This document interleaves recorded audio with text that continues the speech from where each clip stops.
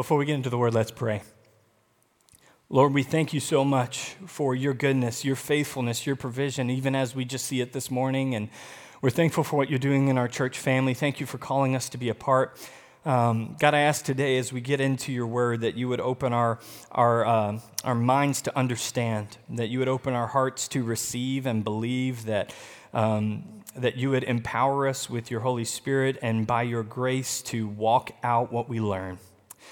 And that we would be able to be an example, a light that shines in our community of all that you've done in us and through us. In Jesus' name, amen.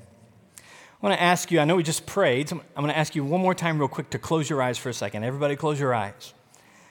And I want you to think about yourself for a moment.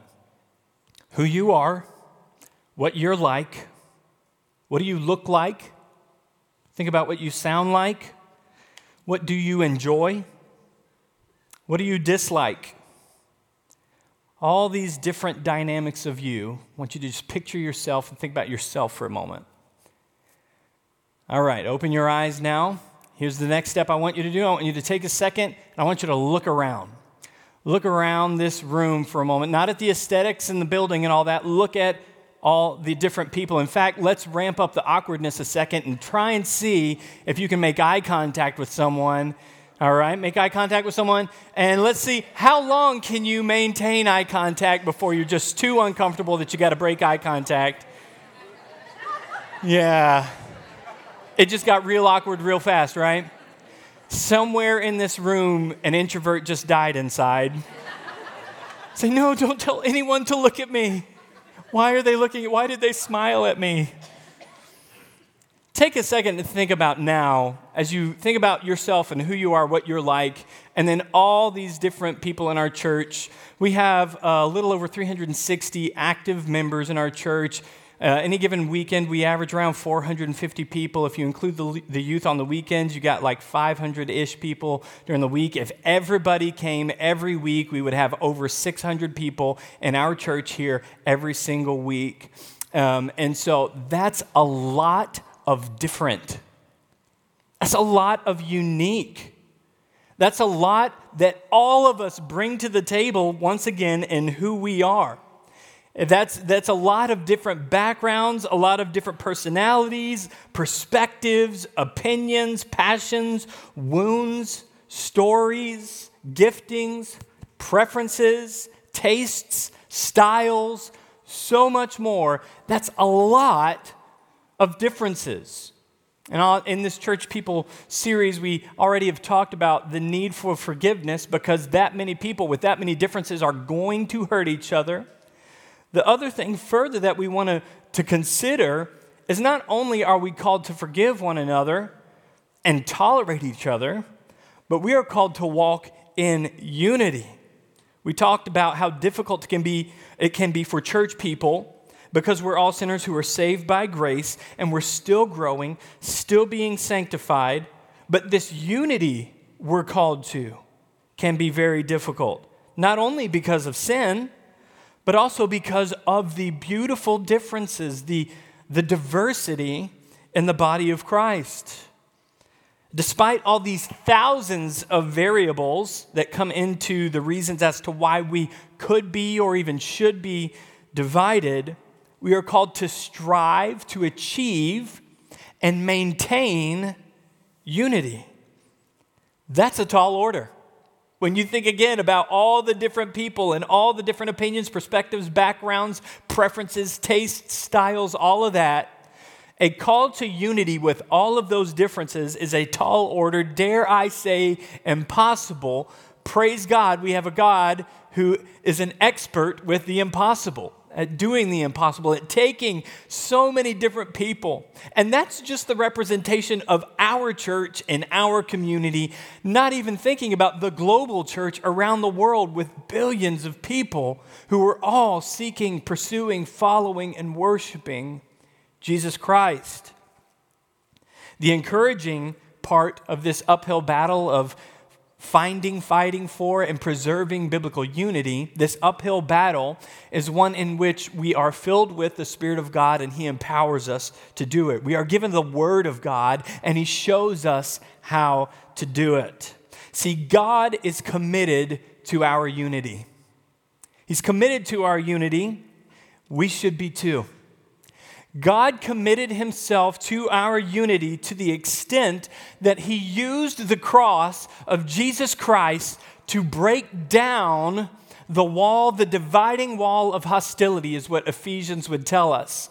Remember in the book of Ephesians where Paul's saying, hey, there was this division between Jews and Gentiles, and on the cross of Christ, Jesus kicked that wall over.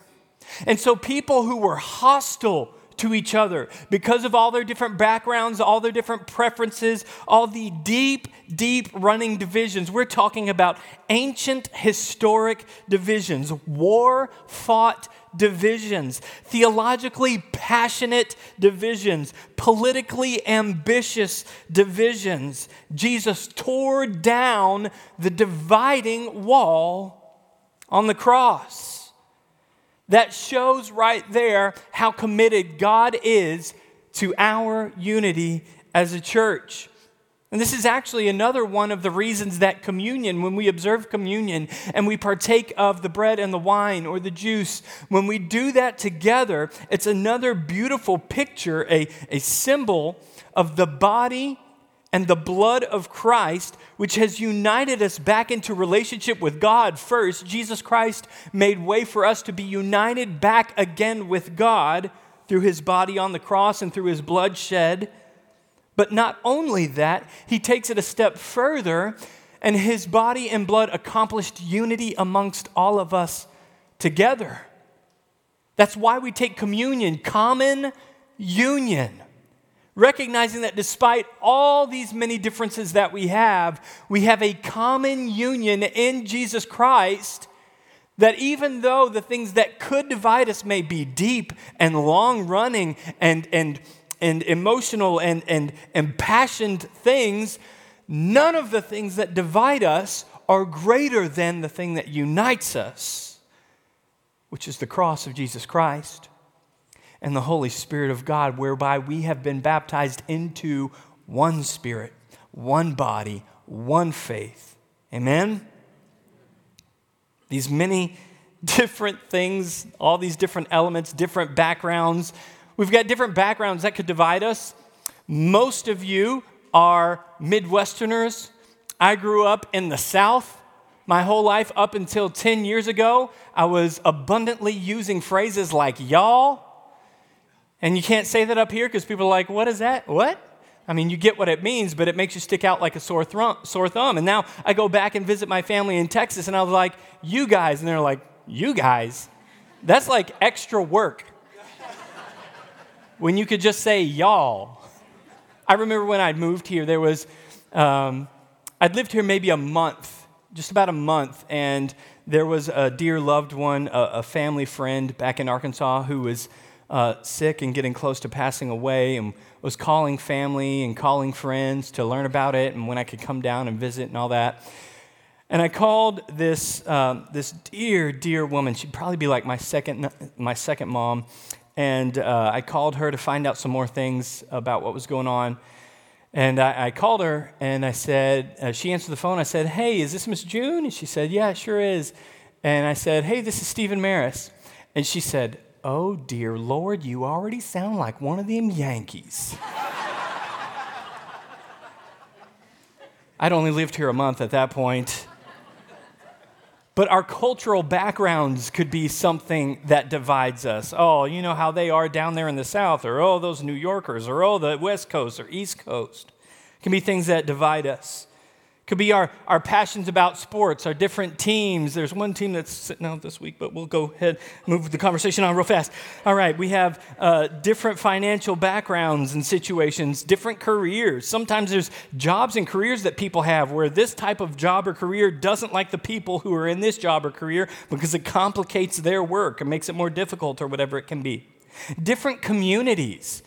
Whether you're from Falls or from Kohler or Plymouth or Howard's Grove or Sheboygan or Kiel or Waldo, where's Waldo? wherever you're from. There's all these different communities that I've been in these places, and I have lived in Falls and in Kiel and in Howard's Grove and been in the restaurants or been at the sporting events for kids where you hear them talking about, yeah, you know, the people over in that community, they're a little whatever. And, oh, yeah, that community's like this. And in Oostburg, they're, And if you think about Kohler, they're like this. And if you think about, like, there's all these, even locally, things that could divide us. Our opinion on whether or not chili has noodles. Here we go. Our perspective on current events and politics. Our convictions and passions around all that. As abundant as the reasons for division are among us, the reasons for common union, for communion, are greater. And that is the body and blood of Christ. And we see this throughout Scripture, especially in the New Testament, where people from all sorts of different backgrounds were united together in Christ, and they could worship Him in unity. They could pursue Him together. They could give themselves to His work of the Great Commission. And it's a beautiful, beautiful thing, and a testimony to the work of the Holy Spirit and the saving grace of God when this happens. What unites us is greater than what divides us. Further, we know God is committed to our unity because He gave us His Spirit to make us one. And one of the many reasons He gave us His Holy Spirit was to unite us. Let's take a real quick survey of the New Testament. I want to take a look at some verses very quickly. I'm just going to run through these very fast to help us feel the frequency and the weight, how much the New Testament talks about, how much it talks about unity. Let's look really quick. Romans 15, 5 through 7. May the God of endurance and encouragement grant you to live in such harmony with one another, in accord with Jesus Christ, that together you may with one voice glorify the God and Father of our Lord Jesus Christ. Therefore, welcome one another as Christ has welcomed you for the glory of God. 1 Corinthians 1 and 10. I appeal to you, brothers, by the name of our Lord Jesus Christ, that all of you agree, and that there be no divisions among you, but that you be united in the same mind and same judgment. Let's hop to Galatians 3, 27 and 28. For as many of you as were baptized into Christ have put on Christ. There is neither Jew nor Greek, there is neither slave nor free, there is neither male nor female, for you are all one in Christ. You're all one in Christ. In Ephesians 4, 1 through 6, Paul said this, I therefore, a prisoner for the Lord, urge you to walk in a manner worthy of the calling to which you have been called, with all humility and gentleness, with patience, bearing with one another in love, eager to maintain the unity of the Spirit in the bond of peace. There is one body and one Spirit, just as you were called to the one hope that belongs to your call, one Lord, one faith, one baptism, one God and Father of all, who is over all and through all in all. Amen. Let's look at Philippians chapter 2, verse 2. Paul said, complete my joy by being of the same mind, having the same love, and being in full accord and of one mind. Let's go to the next book, Colossians chapter 3, verses 14 and 15. And above all these, put on love, which binds everything together in perfect harmony. And let the peace of Christ rule in your hearts, to which indeed you were called in one body, and be thankful. Let's hop over to what he wrote to the Thessalonians in 1 Thessalonians 5, 12 through 13. We ask you, brothers, to respect those who labor among you and are over you in the Lord and admonish you. Verse 13, and to esteem them very highly in love because of their work. Be at peace among yourselves. Writing to that local church. Let's see what Paul said to Titus in Titus 3, 9 through 11. But avoid foolish controversies and genealogies and dissensions and quarrels about the law, for they are unprofitable and worthless. Verse 10, as for a person who stirs up division, after warning him once and then twice, have nothing more to do with him. Knowing that such a person is warped and sinful, he is self-condemned, speaking to the dangers and the warnings of division. Why? Because the unity in the church matters. Philemon doesn't have a verse that that you can zoom in on and say that this verse is talking about unity. Rather, the entire letter that Paul wrote to Philemon is a letter that is seeking unity between Philemon and Onesimus, who was his slave who ran away. Paul sends Onesimus back to Philemon with a letter saying, hey, receive Onesimus back to you, not as a slave, rather as a brother in Christ. He wants that reconciliation there to preserve unity between them. The book of James is a very practical book that we're going to actually go through after this series. We're going to be in the book of James. But James is a book that gives warnings against not practicing partiality, where we treat people differently based on different situations, different dynamics, how wealthy they are or wealthy they are not. And so that is, in a sense, very relative and connected to unity. 1 Peter chapter 3 and verse 8, finally, all of you have unity of mind, sympathy, brotherly love, a tender heart, and a humble mind. And then finally, 1 John is a book that talks extensively, at length, about the love we are to have first from God, and then for one another. And that love, once more, unites us together. That's just a quick little survey of New Testament verses, or of New Testament books and what they say about unity. And that's only books that I hit one verse from, whereas Romans, Ephesians, and Philippians all talk about unity multiple times, way more than the one verse I quoted from them. So, if you can't tell, unity is important to God. It was important to the apostles. It ought to be important to us. We ought to take that very seriously. Now, reasons why biblical unity is important. Number one, this is going to blow your mind, because the Bible says so. A lot. I just went through a few verses. There's a lot more that talk about it. Number two, reasons why biblical unity is important. Number one, Jesus prayed for it and he paid for it. Come on, we should start a song right there. Jesus prayed for our unity and he paid for our unity. I already talked about how from Ephesians 2, it says that he tore down the dividing wall on his body on the cross, that he crushed the divisions in the body of Christ with his sacrifice on the cross. Jesus also prayed for it. Let's turn really quick to John chapter 17.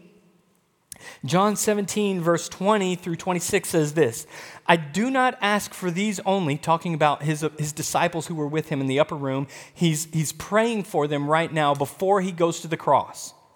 He's praying for his disciples, and he says, I do not ask for these only, but also for those who will believe in me through their word. Is that you? It's me. Do you believe in Jesus Christ through the word of the apostles? I sure hope so. And so he's saying for us, verse 21, that they may all be one, just as you, Father, are in me and I in you, that you also may be in us, so that the world may believe that you have sent me.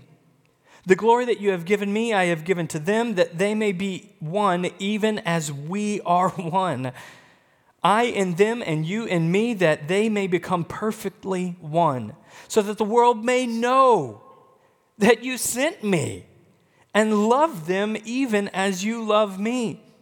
Father, I desire that they also, whom you have given me, may be with me where I am, to see my glory that you have given me, because you loved me before the foundation of the world. Verse 25, O righteous Father, even though the world does not know you, I know you, and these know that you have sent me. I made known to them your name, and I will continue to make it known, that the love with which you have loved me may be in them, and I in them. Listen to that beautiful, beautiful, powerful prayer that Jesus prayed 2,000 years ago with you and me in mind. He didn't say not only them, not only my 12 that are with me in this room right now. Actually, at that point, it would have been 11. Judas would have already left. But not these who are my closest disciples, but even those who later would believe in me through their word. Jesus had us in mind 2,000 years ago when he prayed that we would be one. And not only that, but he says, the same way, Father, that you and I are one, That is a unity that is profound beyond any other picture of unity we have in this world. The unity of God the Father, God the Son, God the Spirit. That is, that's the greatest picture of unity that exists. And Jesus prays that we would share a similar unity. Jesus prayed for it and he paid for it. 3, why does unity matter? Because it's a work of the Spirit among us.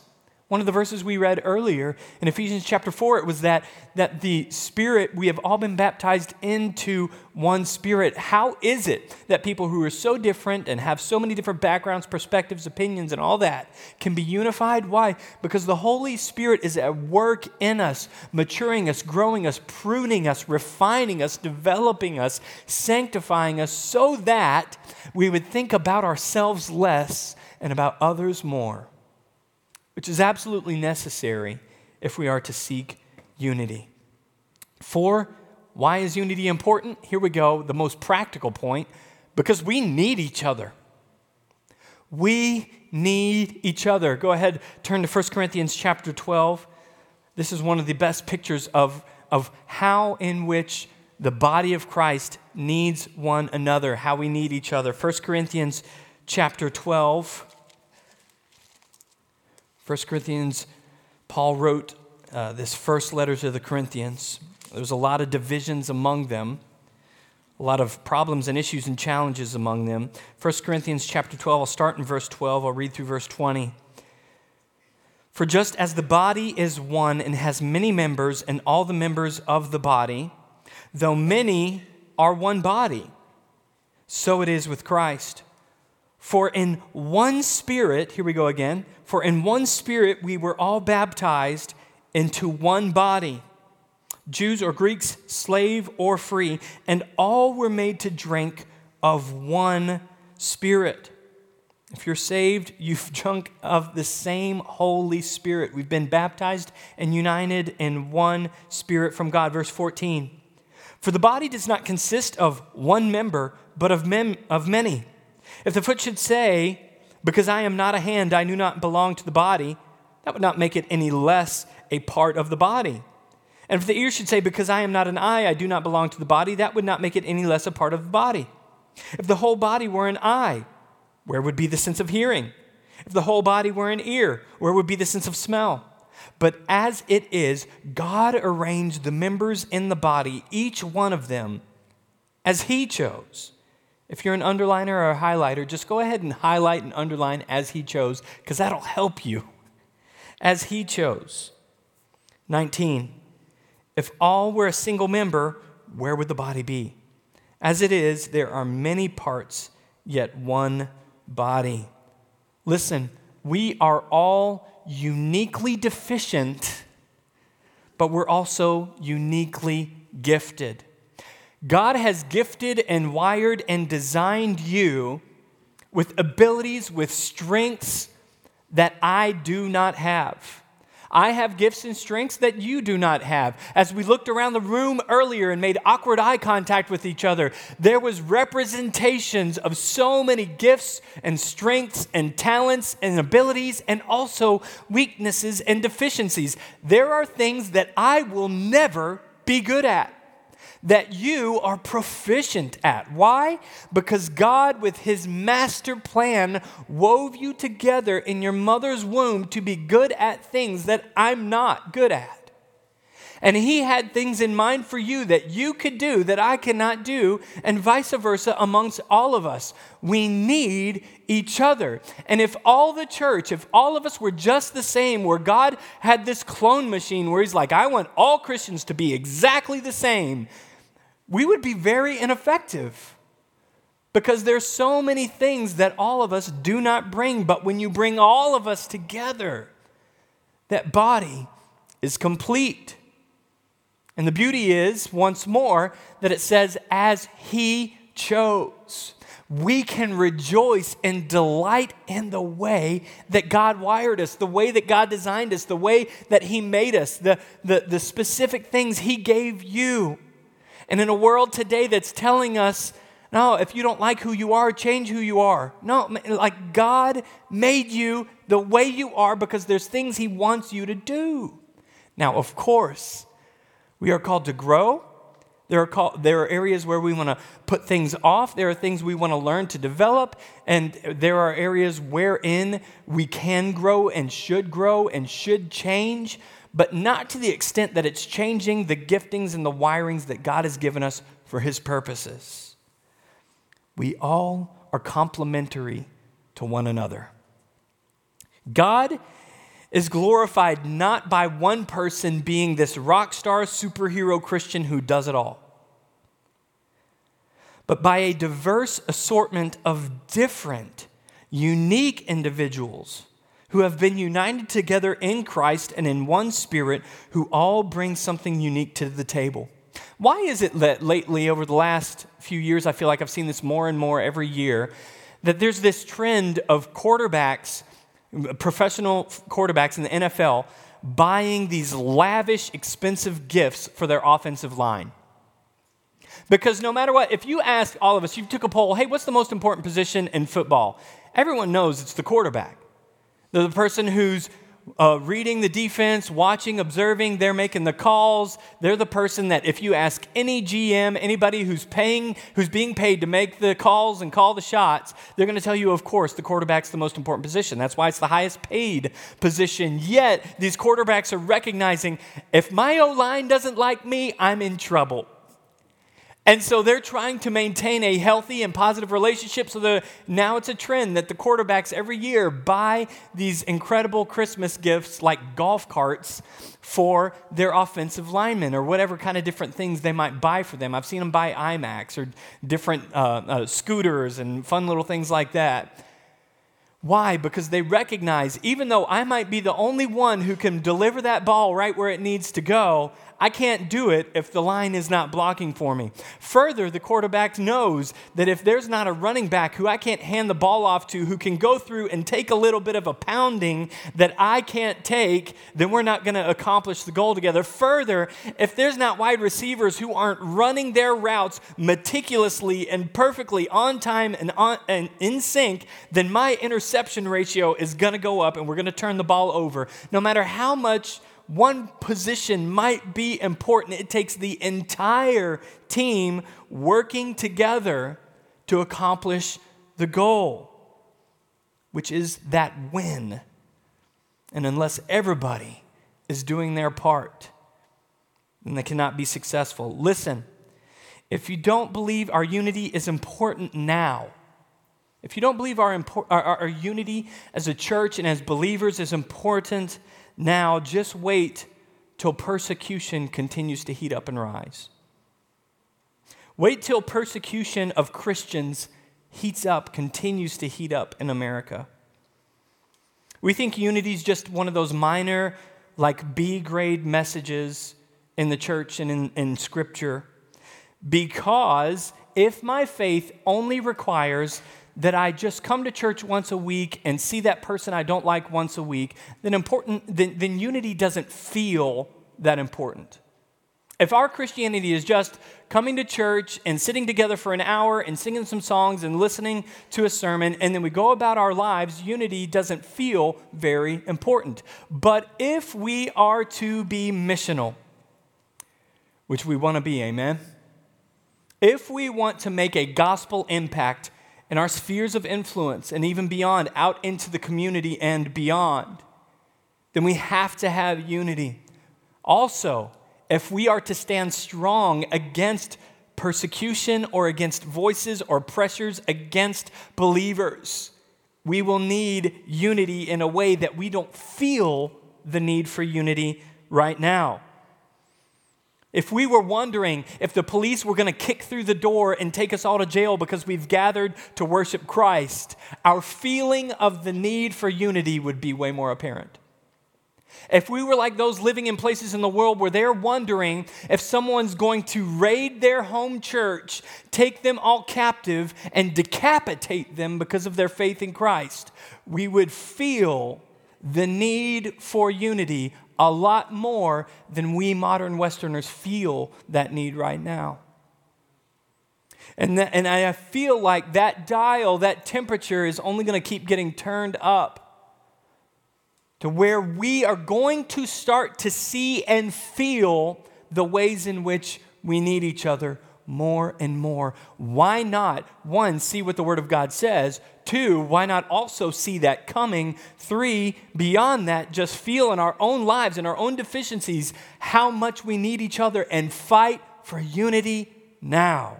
Amen? So finally, as we wrap up, how to facilitate unity. Because this whole time I've been saying, unity is important. The Bible says so. God has designed us to need each other. We need unity.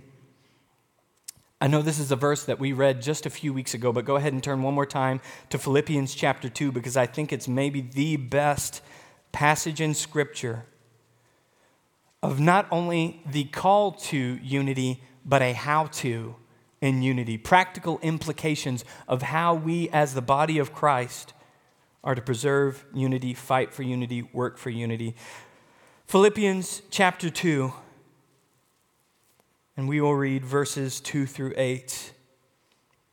Complete my joy, Paul writing to the Philippians, complete my joy by being of the same mind, having the same love, being in full accord and of one mind. Do nothing from selfish ambition or conceit, but in humility count others more significant than yourselves. Let each of you look not only to his own interests, but also the interests of others. Have this mind among yourselves, which is yours in Christ Jesus, who though he was in the form of God, did not count equality with God a thing to be grasped or fought for or clinged on to, but emptied himself by taking the form of a servant, being born in the likeness of men, and being found in human form, he humbled himself by becoming obedient to the point of death, even death on a cross. This is powerful. This is profound. Right here, Paul kind of gives us 3 steps, if you will, of how to. He says, complete my joy by being unified, by being in one accord. And he says, here's how you're going to do it. Number 1, value others above yourself. Value others above yourself. In verse 3, he said, do nothing from selfish ambition or conceit, but in humility count others more significant than yourself. I saw another translation that said, count others more valuable than yourself. I want you to try and think, when you look at others, especially those who you might struggle to preserve unity with, look at them and think, they're more valuable than me.